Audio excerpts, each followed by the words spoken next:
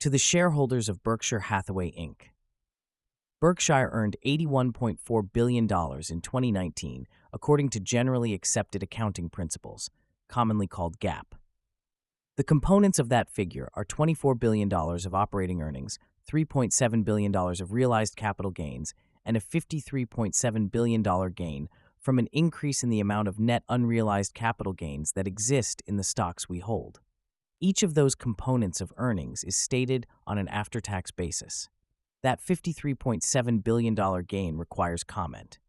It resulted from a new GAAP rule imposed in 2018 that requires a company holding equity securities to include in earnings the net change in the unrealized gains and losses of those securities.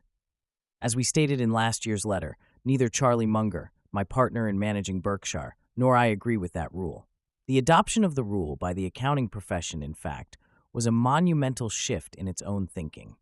Before 2018, GAAP insisted, with an exception for companies whose business was to trade securities, that unrealized gains within a portfolio of stocks were never to be included in earnings, and unrealized losses were to be included only if they were deemed other than temporary. Now, Berkshire must enshrine in each quarter's bottom line, a key item of news for many investors, analysts, and commentators, every up and down movement of the stocks it owns, however capricious those fluctuations may be. Berkshire's 2018 and 2019 years glaringly illustrate the argument we have with the new rule. In 2018, a down year for the stock market, our net unrealized gains decreased by $20.6 billion, and we therefore reported GAAP earnings of only $4 billion. In 2019, rising stock prices increased net unrealized gains by the aforementioned $53.7 billion, pushing GAAP earnings to the $81.4 billion reported at the beginning of this letter. Those market gyrations led to a crazy 1,900% increase in GAAP earnings. Meanwhile, in what we might call the real world, as opposed to accounting land, Berkshire's equity holdings averaged about $200 billion during the 2 years, and the intrinsic value of the stocks we own grew steadily and substantially throughout the period. Charlie and I urge you to focus on operating earnings, which were little changed in 2019, and to ignore both quarterly and annual gains or losses from investments, whether these are realized or unrealized. Our advising that in no way diminishes the importance of these investments to Berkshire. Over time, Charlie and I expect our equity holdings, as a group, to deliver major gains, albeit in an unpredictable and highly irregular manner. To see why we're optimistic, move on to the next discussion.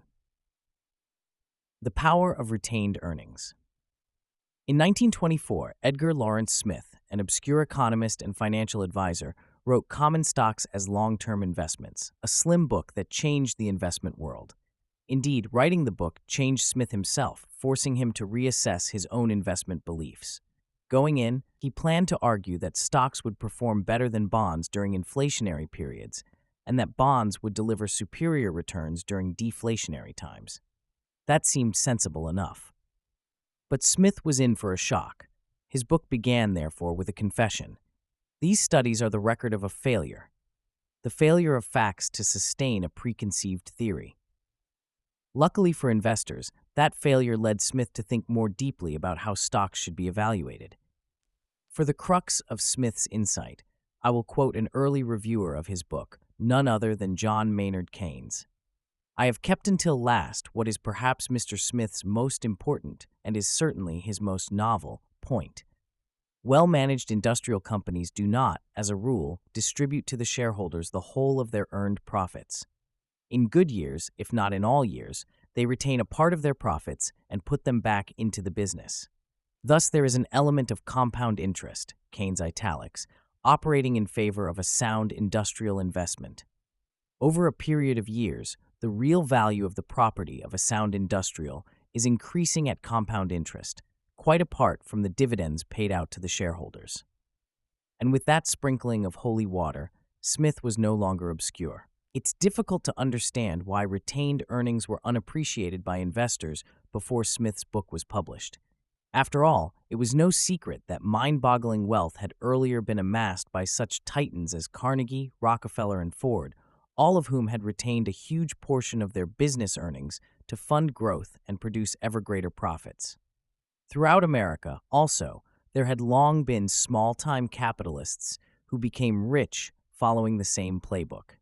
Nevertheless, when business ownership was sliced into small pieces, stocks, buyers in the pre-Smith years usually thought of their shares as a short-term gamble on market movements. Even at their best, stocks were considered speculations. Gentlemen preferred bonds. Though investors were slow to wise up, the math of retaining and reinvesting earnings is now well understood. Today, school children learn what Keynes termed novel. Combining savings with compound interest works wonders. At Berkshire, Charlie and I have long focused on using retained earnings advantageously. Sometimes this job has been easy, at other times more than difficult, particularly when we began working with huge and ever-growing sums of money.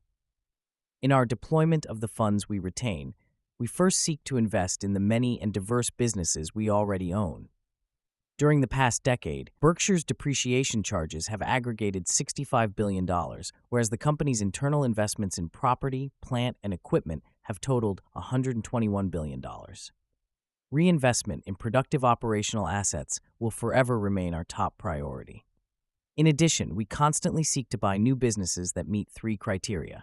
First, they must earn good returns on the net tangible capital required in their operation. Second, they must be run by able and honest managers. Finally, they must be available at a sensible price. When we spot such businesses, our preference would be to buy 100% of them. But the opportunities to make major acquisitions possessing our required attributes are rare. Far more often, a fickle stock market serves up opportunities for us to buy large but non-controlling positions in publicly traded companies that meet our standards.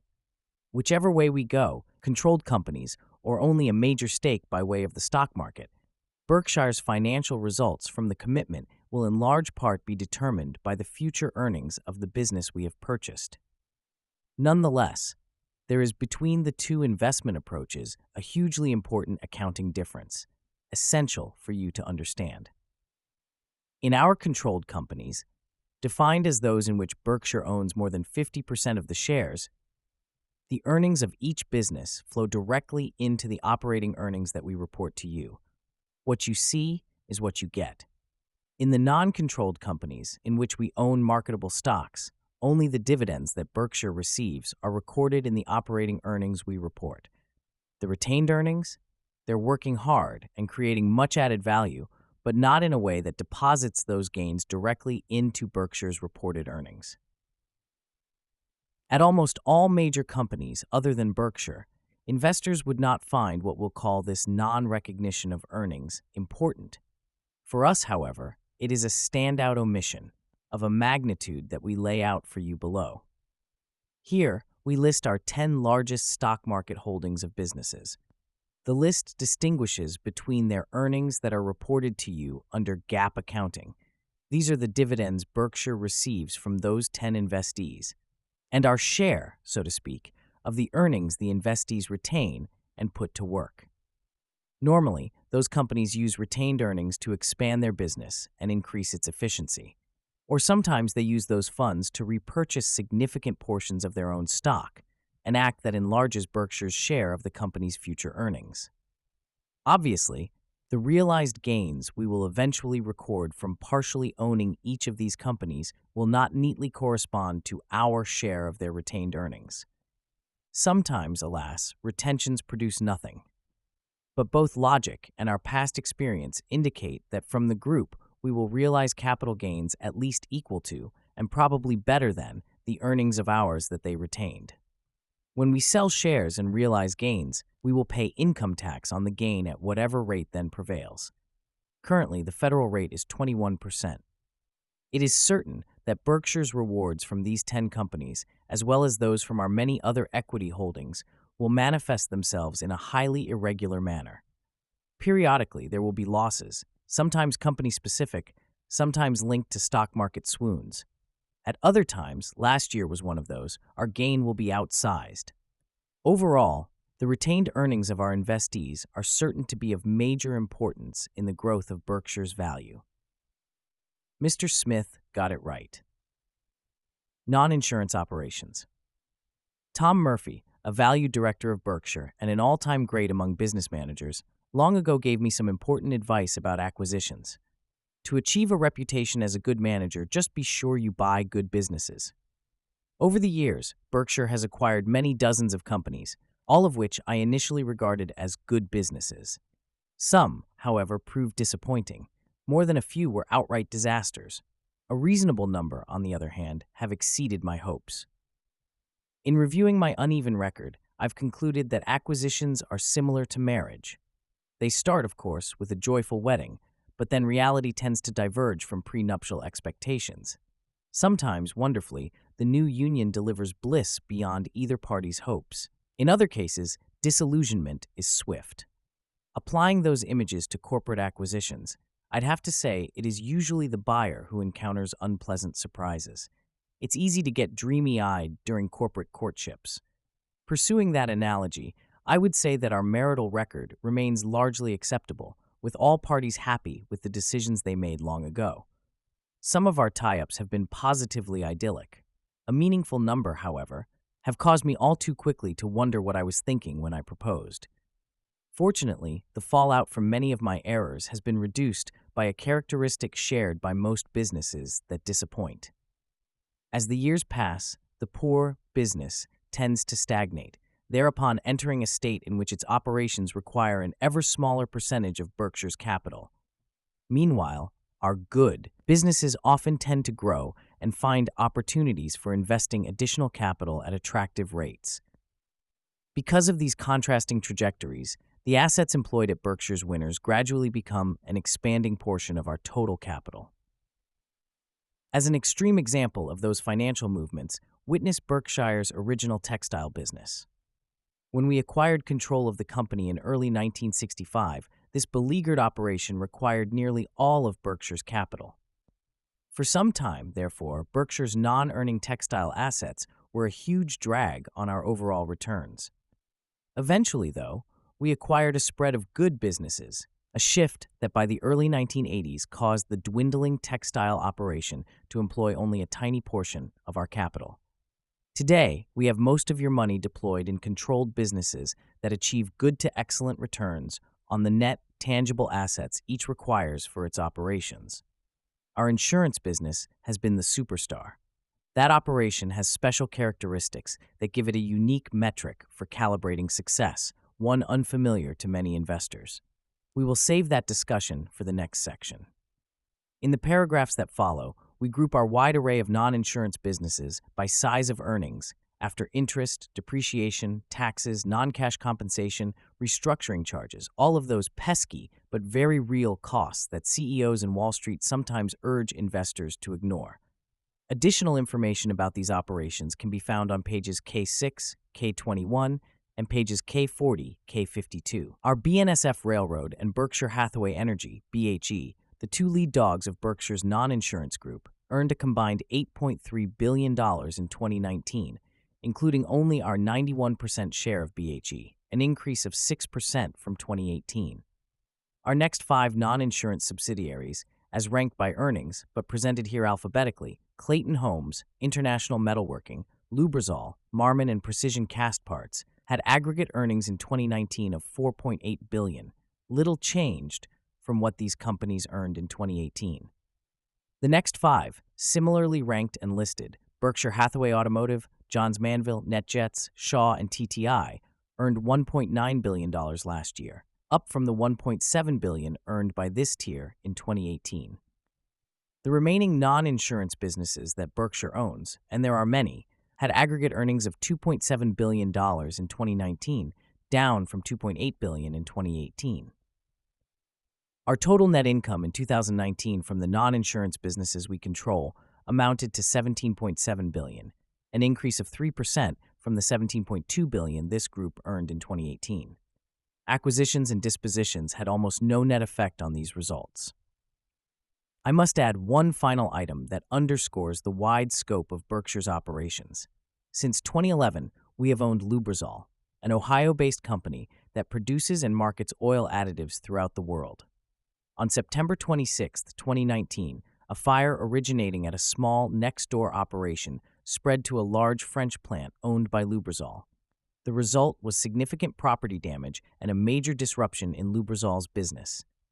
Even so, both the company's property loss and business interruption loss will be mitigated by substantial insurance recoveries that Lubrizol will receive. But as the late Paul Harvey was given to saying in his famed radio broadcasts, here's the rest of the story. One of the largest insurers of Lubrizol was a company owned by Berkshire. In Matthew 6, verse 3, the Bible instructs us to, "Let not the left hand know what the right hand doeth." Your chairman has clearly behaved as ordered. Property casualty insurance. Our property casualty (PC) insurance business has been the engine propelling Berkshire's growth since 1967, the year we acquired National Indemnity and its sister company, National Fire and Marine, for $8.6 million. Today, National Indemnity is the largest PC company in the world as measured by net worth. Insurance is a business of promises, and Berkshire's ability to honor its commitments is unmatched. One reason we were attracted to the PC business was the industry's business model. PC insurers receive premiums up front and pay claims later. In extreme cases, such as claims arising from exposure to asbestos or severe workplace accidents, payments can stretch over many decades. This collect now, pay later model leaves PC companies holding large sums, money we call float, that will eventually go to others. Meanwhile, insurers get to invest this float for their own benefit. Though individual policies and claims come and go, the amount of float an insurer holds usually remains fairly stable in relation to premium volume. Consequently, as our business grows, so does our float. We may in time experience a decline in float. If so, the decline will be very gradual, at the outside no more than 3% in any year. The nature of our insurance contracts is such that we can never be subject to immediate or near-term demands for sums that are of significance to our cash resources. That structure is by design and is a key component in the unequaled financial strength of our insurance companies. That strength will never be compromised. If our premiums exceed the total of our expenses and eventual losses, our insurance operation registers an underwriting profit that adds to the investment income the float produces. When such a profit is earned, we enjoy the use of free money, and better yet, get paid for holding it. For the PC industry as a whole, the financial value of float is now far less than it was for many years. That's because the standard investment strategy for almost all PC companies is heavily and properly skewed toward high-grade bonds. Changes in interest rates therefore matter enormously to these companies, and during the last decade, the bond market has offered pathetically low rates. Consequently, insurers suffered, as year by year they were forced, by maturities or issuer call provisions, to recycle their old investment portfolios into new holdings providing much lower yields. Where once these insurers could safely earn 5 cents or 6 cents on each dollar of float, they now take in only 2 cents or 3 cents, or even less if their operations are concentrated in countries mired in the never-never land of negative rates. Some insurers may try to mitigate their loss of revenue by buying lower-quality bonds or non-liquid alternative investments promising higher yields. But those are dangerous games and activities that most institutions are ill-equipped to play. Berkshire's situation is more favorable than that of insurers in general. Most important, our unrivaled mountain of capital, abundance of cash, and a huge and diverse stream of non-insurance earnings allow us far more investment flexibility than is generally available to other companies in the industry. The many choices open to us are always advantageous and sometimes have presented us with major opportunities. Our PC companies have meanwhile had an excellent underwriting record. Berkshire has now operated at an underwriting profit for 16 of the last 17 years, the exception being 2017, when our pre-tax loss was a whopping $3.2 billion. For the entire 17-year span, our pre-tax gain totaled $27.5 billion, of which $400 million was recorded in 2019. That record is no accident. Disciplined risk evaluation is the daily focus of our insurance managers, who know that the rewards of float can be drowned by poor underwriting results. All insurers give that message lip service. At Berkshire, it is a religion, Old Testament style. As I have repeatedly done in the past, I will emphasize now that happy outcomes in insurance are far from a sure thing. We will most certainly not have an underwriting profit in 16 of the next 17 years. Danger always lurks. Mistakes in assessing insurance risks can be huge and can take many years, even decades, to surface and ripen. Think asbestos. A major catastrophe that will dwarf Hurricanes Katrina and Michael will occur, perhaps tomorrow, perhaps many decades from now. The big one may come from a traditional source, such as wind or earthquake, or it may be a total surprise involving, say, a cyber attack having disastrous consequences beyond anything insurers now contemplate. When such a mega catastrophe strikes, Berkshire will get its share of the losses, and they will be big, very big. Unlike many other insurers, however, handling the loss will not come close to straining our resources, and we will be eager to add to our business the next day. Close your eyes for a moment and try to envision a locale that might spawn a dynamic PC insurer. New York? London? Silicon Valley? How about Wilkes-Barre? Late in 2012, Ajit Jain, the invaluable manager of our insurance operations, called to tell me that he was buying a tiny company, Guard Insurance Group, in that small Pennsylvania city for $221 million, roughly its net worth at the time. He added that Cy Fogel, Guard's CEO, was going to be a star at Berkshire.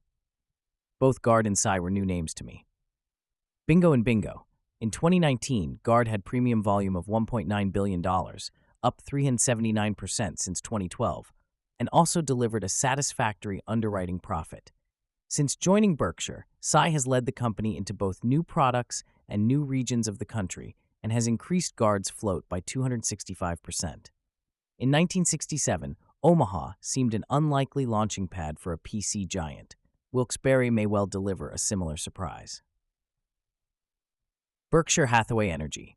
Berkshire Hathaway Energy is now celebrating its 20th year under our ownership. That anniversary suggests that we should be catching up with the company's accomplishments.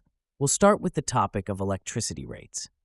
When Berkshire entered the utility business in 2000, purchasing 76% of BHE, the company's residential customers in Iowa paid an average of 8.8 cents per kilowatt-hour. Prices for residential customers have since risen less than 1% a year, and we have promised that there will be no base rate price increases through 2028. In contrast, here's what is happening at the other large investor-owned Iowa utility. Last year, the rates it charged its residential customers were 61% higher than BHE's. Recently, that utility received a rate increase that will widen the gap to 70%. The extraordinary differential between our rates and theirs is largely the result of our huge accomplishments in converting wind into electricity. In 2021, we expect BHE's operation to generate about 25.2 million megawatt-hours of electricity, MWh, in Iowa from wind turbines that it both owns and operates. That output will totally cover the annual needs of its Iowa customers, which run to about 24.6 million megawatt-hours. In other words, our utility will have attained wind self-sufficiency in the state of Iowa. In still another contrast, that other Iowa utility generates less than 10% of its power from wind. Furthermore, we know of no other investor-owned utility, wherever located, that by 2021 will have achieved a position of wind self-sufficiency. In 2000, BHE was serving an agricultural-based economy. Today, 3 of its 5 largest customers are high-tech giants. I believe their decisions to site plants in Iowa were in part based upon BHE's ability to deliver renewable, low-cost energy. Of course, wind is intermittent, and our blades in Iowa turn only part of the time. In certain periods, when the air is still, we look to our non-wind generating capacity to secure the electricity we need. At opposite times, we sell the excess power that wind provides us to other utilities, serving them through what's called the grid. The power we sell them supplants their need for a carbon resource, coal, say, or natural gas. Berkshire Hathaway now owns 91% of BHE in partnership with Walter Scott Jr. and Greg Abel. BHE has never paid Berkshire Hathaway a dividend since our purchase and has, as the years have passed, retained $28 billion of earnings. That pattern is an outlier in the world of utilities, whose companies customarily pay big dividends, sometimes reaching or even exceeding 80% of earnings. Our view: the more we can invest, the more we like it. Today, BHE has the operating talent and experience to manage truly huge utility projects requiring investments of $100 billion or more that could support infrastructure benefiting our country, our communities, and our shareholders. We stand ready, willing, and able to take on such opportunities. Below, we list our 15 common stock investments that at year-end had the largest market value. We exclude our Kraft Heinz holding, 325,442,152 shares, because Berkshire is part of a control group and therefore must account for this investment on the equity method. On its balance sheet, Berkshire carries the Kraft Heinz holding at a GAAP figure of $13.8 billion, an amount that represents Berkshire's share of the audited net worth of Kraft Heinz at December 31, 2019. Please note, though, that the market value of our shares on that date was only $10.5 billion. Charlie and I do not view the $248 billion detailed above as a collection of stock market wagers, dalliances to be terminated because of downgrades by the street, an earnings miss, expected Federal Reserve actions, possible political developments, forecasts by economists, or whatever else might be the subject du jour. What we see in our holdings, rather, is an assembly of companies that we partly own and that, on a weighted basis, are earning more than 20% on the net tangible equity capital required to run their businesses. These companies also earn their profits without employing excessive levels of debt. Returns of that order by large, established, and understandable businesses are remarkable under any circumstances. They are truly mind-blowing when compared to the returns that many investors have accepted on bonds over the last decade, 21.5% or even less on 30-year U.S. Treasury bonds, for example. Forecasting interest rates has never been our game, and Charlie and I have no idea what rates will average over the next year, or 10 or 30 years. Our perhaps jaundiced view is that the pundits who opine on these subjects reveal, by that very behavior, far more about themselves than they reveal about the future. What we can say is that if something close to current rates should prevail over the coming decades, and if corporate tax rates also remain near the low level businesses now enjoy, it is almost certain that equities will over time perform far better than long-term fixed-rate debt instruments. That rosy prediction comes with a warning. Anything can happen to stock prices tomorrow. Occasionally, there will be major drops in the market, perhaps of 50% magnitude or even greater. But the combination of the American tailwind, about which I wrote last year, and the compounding wonders described by Mr. Smith will make equities the much better long-term choice for the individual who does not use borrowed money and who can control his or her emotions. Others, beware. The road ahead. 3 decades ago, my Midwestern friend, Joe Rosenfield, then in his 80s, received an irritating letter from his local newspaper. In blunt words, the paper asked for biographical data it planned to use in Joe's obituary. Joe didn't respond. So, a month later, he got a second letter from the paper, this one labeled urgent. Charlie and I long ago entered the urgent zone.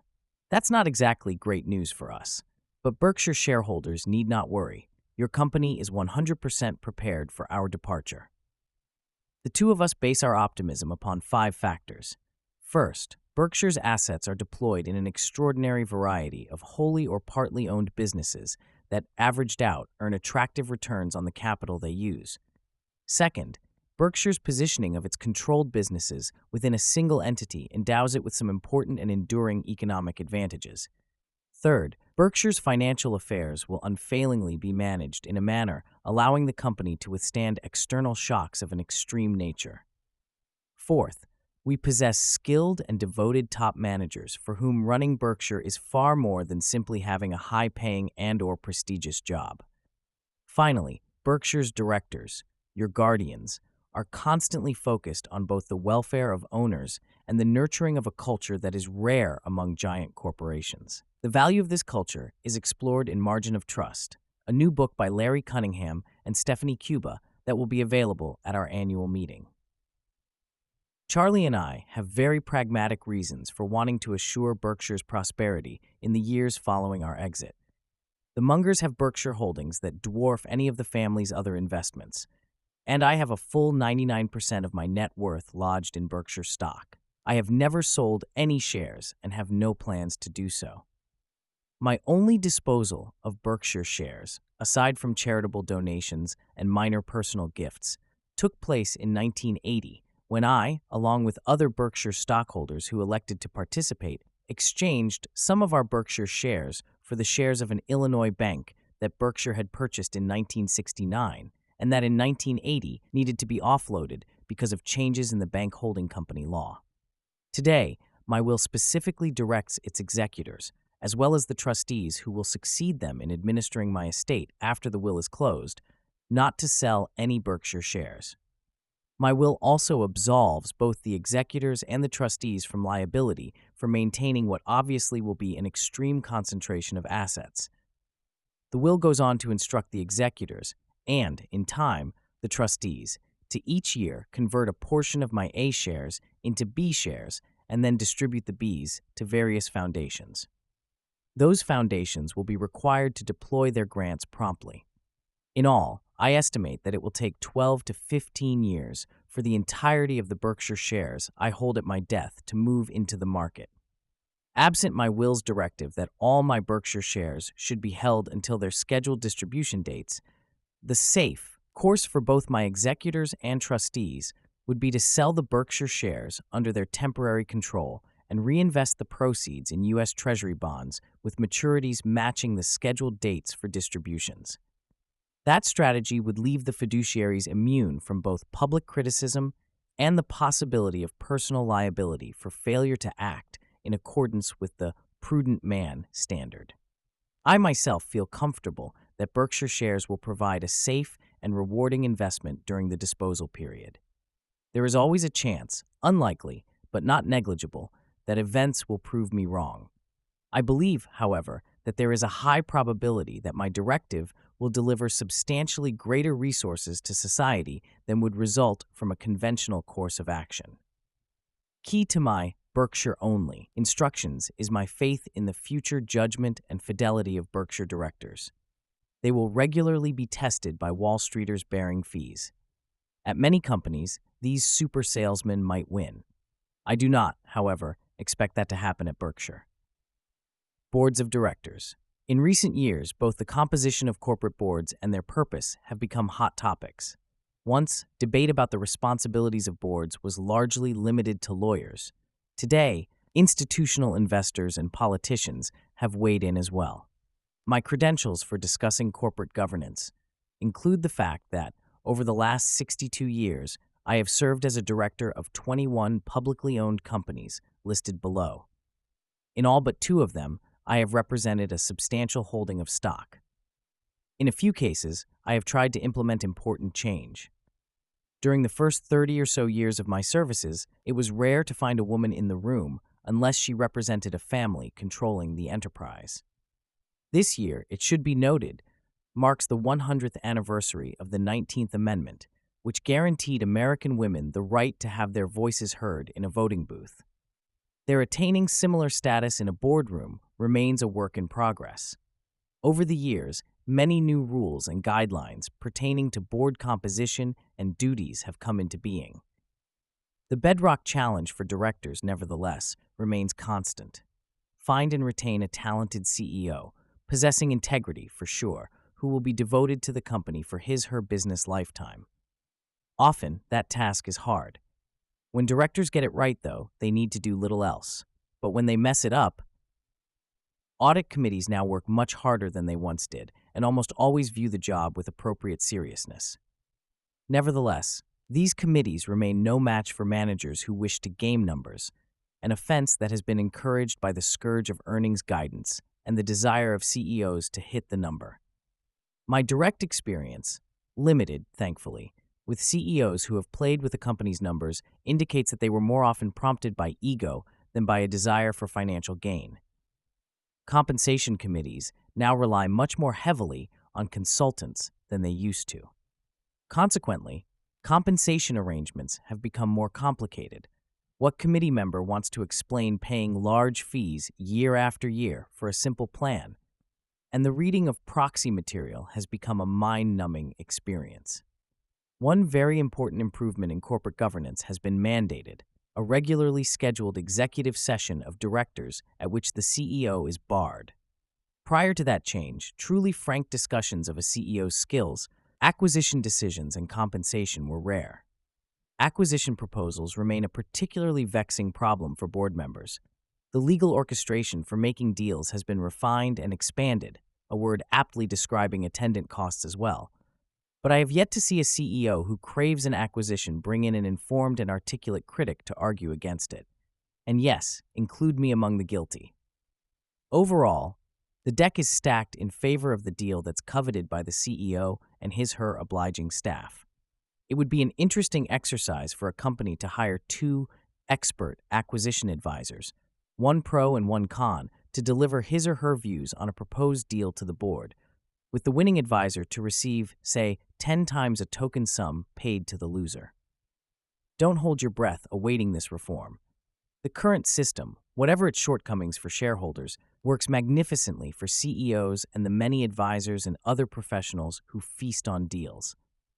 A venerable caution will forever be true when advice from Wall Street is contemplated. Don't ask the barber whether you need a haircut. Over the years, board independence has become a new area of emphasis. One key point relating to this topic, though, is almost invariably overlooked. Director compensation has now soared to a level that inevitably makes pay a subconscious factor affecting the behavior of many non-wealthy members. Think for a moment of the director earning $250,000 to $300,000 for board meetings, consuming a pleasant couple of days 6 or so times a year. Frequently, the possession of one such directorship bestows on its holder 3 to 4 times the annual median income of U.S. households. I missed much of this gravy train. As a director of Portland Gaslight in the early 1960s, I received $100 annually for my service. To earn this princely sum, I commuted to Maine 4 times a year. And job security now? It's fabulous. Board members may get politely ignored, but they seldom get fired. Instead, generous age limits, usually 70 or higher, act as the standard method for the genteel ejection of directors. Is it any wonder that a non-wealthy director, NWD, now hopes or even yearns to be asked to join a second board, thereby vaulting into the 500 to 600,000 class? To achieve this goal, the NWD will need help. The CEO of a company searching for board members will almost certainly check with the NWD's current CEO as to whether NWD is a good director. Good, of course, is a code word. If the NWD has seriously challenged his or her present CEO's compensation or acquisition dreams, his or her candidacy will silently die. When seeking directors, CEOs don't look for pit bulls. It's the Cocker Spaniel that gets taken home. Despite the illogic of it all, the director, for whom fees are important, indeed craved, is almost universally classified as independent. While many directors possessing fortunes very substantially linked to the welfare of the corporation are deemed lacking in independence. Not long ago, I looked at the proxy material of a large American company and found that 8 directors had never purchased a share of the company's stock using their own money. They, of course, had received grants of stock as a supplement to their generous cash compensation. This particular company had long been a laggard, but the directors were doing wonderfully. Paid with my own money ownership, of course, does not create wisdom or ensure business smarts. Nevertheless, I feel better when directors of our portfolio companies have had the experience of purchasing shares with their savings rather than simply having been the recipients of grants. Here, a pause is due. I'd like you to know that almost all of the directors I have met over the years have been decent, likable, and intelligent. They dressed well, made good neighbors, and were fine citizens. I've enjoyed their company. Among the group are some men and women that I would not have met except for our mutual board service and who have become close friends. Nevertheless, many of these good souls are people whom I would never have chosen to handle money or business matters. It simply was not their game.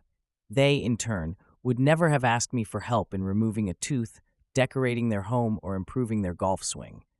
Moreover, if I were ever scheduled to appear on Dancing with the Stars, I would immediately seek refuge in the Witness Protection Program. We are all duds at one thing or another. For most of us, the list is long. The important point to recognize is that if you are Bobby Fischer, you must play only chess for money. At Berkshire, we will continue to look for business-savvy directors who are owner-oriented and arrive with a strong specific interest in our company. Thought and principles, not robot-like process, will guide their actions. In representing your interests, they will, of course, seek managers whose goals include delighting their customers, though cherishing their associates, and acting as good citizens of both their communities and our country.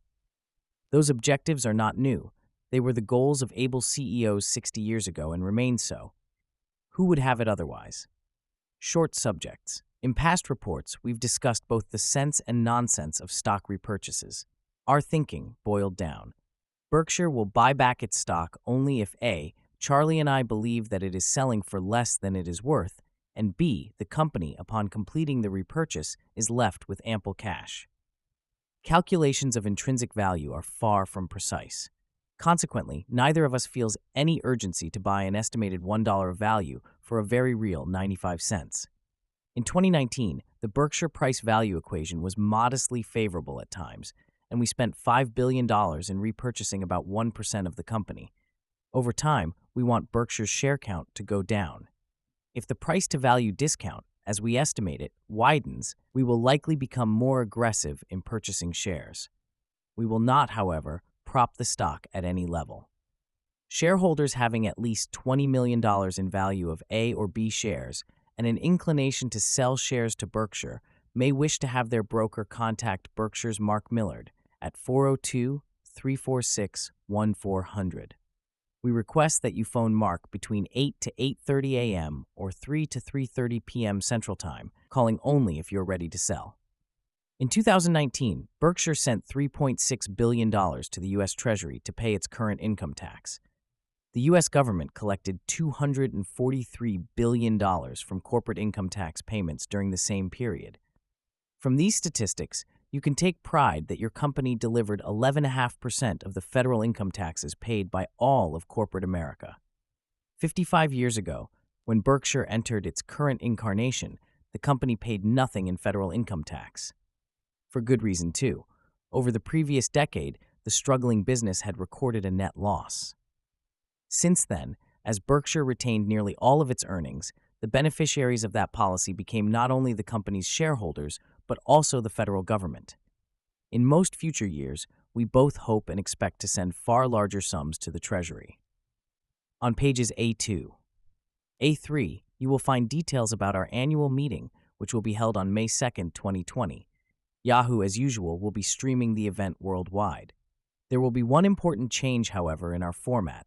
I've had suggestions from shareholders, media, and board members that Ajit Jain and Greg Abel, our two key operating managers, be given more exposure at the meeting. That change makes great sense. They are outstanding individuals, both as managers and as human beings, and you should hear more from them. Shareholders who this year send a question to be asked by our three long-serving journalists may specify that it be posed to Ajit or Greg. They, like Charlie and me, will not have even a hint of what the questions will be. The journalists will alternate questions with those from the audience, who also can direct questions to any of the four of us. So polish up your zingers. On May 2nd, come to Omaha. Meet your fellow capitalists, buy some Berkshire products, have fun. Charlie and I, along with the entire Berkshire gang, are looking forward to seeing you.